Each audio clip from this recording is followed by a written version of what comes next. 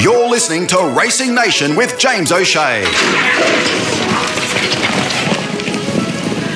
You are listening to Racing Nation. My next guest joining me on the program, with thanks to Clear Mountain Fairview Studies from the BRC and Sky Racing. Nathan Exelby, how are you?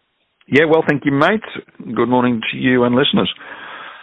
Well, what a performance last week, and Uncommon James. We've seen what that horse has done in Queensland, stepped up more than a few rungs, you probably would say, down at Melbourne, and performed again, probably a couple more rungs than we've seen in the past as well. Wasn't he terrific? So much so that he's now a favourite for the Group 1 Sir Rupert Clarke, for which he'd be no certainty to get a start at this stage. So, no, terrific performance from him, and also the stable. They purposely attacked that early part of the spring in Melbourne, and it's nice to see them get a stakes reward, and hopefully there's more to come. He'll be joined by a cavalcade of others, because there was plenty that trialled there at Doomben, or jumped out at Doomben on Tuesday this week, that are also headed south. So he's set for a clash with Prince of Boom in the Chautauqua Stakes in a couple of weeks' time. So that's a good clash. And on the same day, Zeus Style and Rothfire will clash in the McEwen.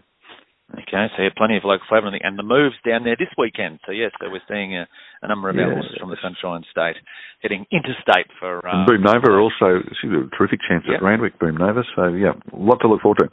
Yeah, a lot to look forward to, and there's a lot to look forward to with this meeting here locally at Doomben. 9 races on the program. Let's see if we can find a few winners here. Let's see if we can jag the quaddie as well. We'll look at the quaddie legs. They are 6, 7, 8, and 9. We start with the 6, the BRC membership 22-23. Benchmark 80, it's over the mile. Yeah, I'm assuming more than number 1 will come out here, being engaged at Willamborough on Friday. I'm giving Aussie Nugget a good chance at odds. The barrier's not ideal, so that's why you're getting better odds, but I think he's the best horse in this race.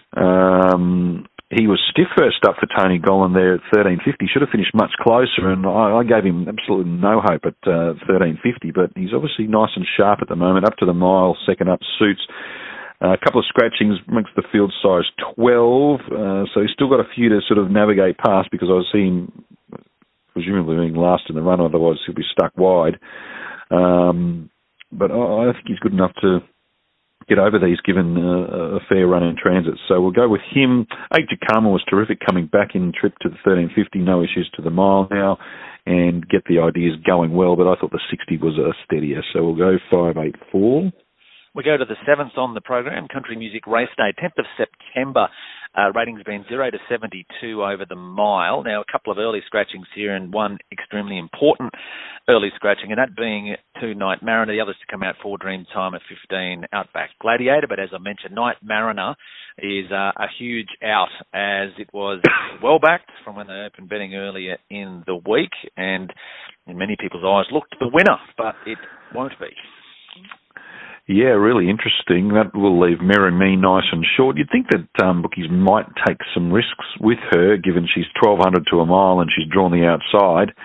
But really, it looks like it's either her or this is a lottery here. It's just not a good race. It looked a nice race for Night Mariner. So Merry Me clearly on top. We'll go Count the Coin next best. The last couple have been okay, and Saturday Grade, and then Jack the Lad. Right, 13, 12 and 5. 13, 12 and 5 to the 7th race. 8 the Sky Racing Class 6 plate. It's over 1,350 metres. Safework's not one that wins too often, but I like him on the 7-day backup here. I like him back on firmer ground, and into the plate race means he gets in very well at the weights here. So he is well placed, but then you just sort of counter that with the fact he's 3 from 30. I think he gets the right run. This is a great chance to win a race. Fleet Dove, I assume they'll ride her positively from the outside gate here, and she puts herself in the race. She's a big chance here with 52.5. So those two, then Rabamos next best, but I'm principally working around 13 and 14.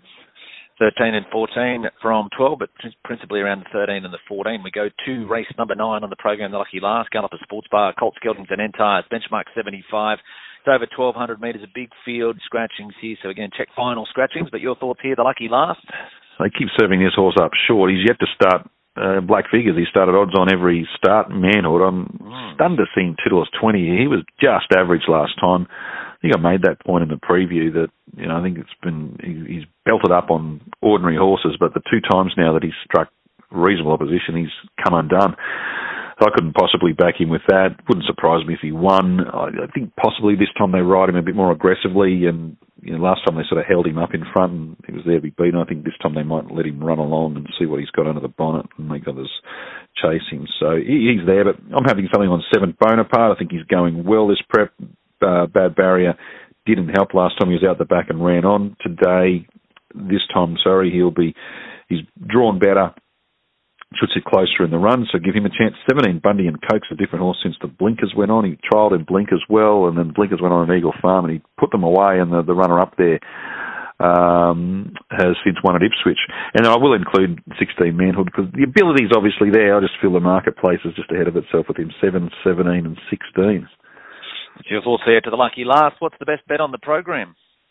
Well, I would have told you Night Mariner, so... Look, I think Deep Sea was really hard to beat race 5. This race keeps thinning out with scratchings, unfortunately.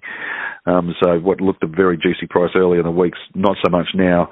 I don't see how she misses the place here. She's trialled well. She's a gun first up. She's drawn 1 and she gets the 3 kilo claim. So we'll just go 1 out, race 5, number 1, Deep Sea. As the best of the day, anything is value or the best each way we should be on? I'm liking value for most of the day, to be truthful with you. I think Shepherd, race 4, number 4, Shepherd runs a race here. He was set a bit of a task last time. I think out to 2,200 metres suits. All right, we'll go with Shepherd as the best each way on the program as well. But yeah, it does look an intriguing meeting. Looking forward to it, Nathan. As always, thank you for joining us on the program, and hopefully we've helped the punters find a few winners. Cheers, mate. Join the nation. Racing Nation with James O'Shea.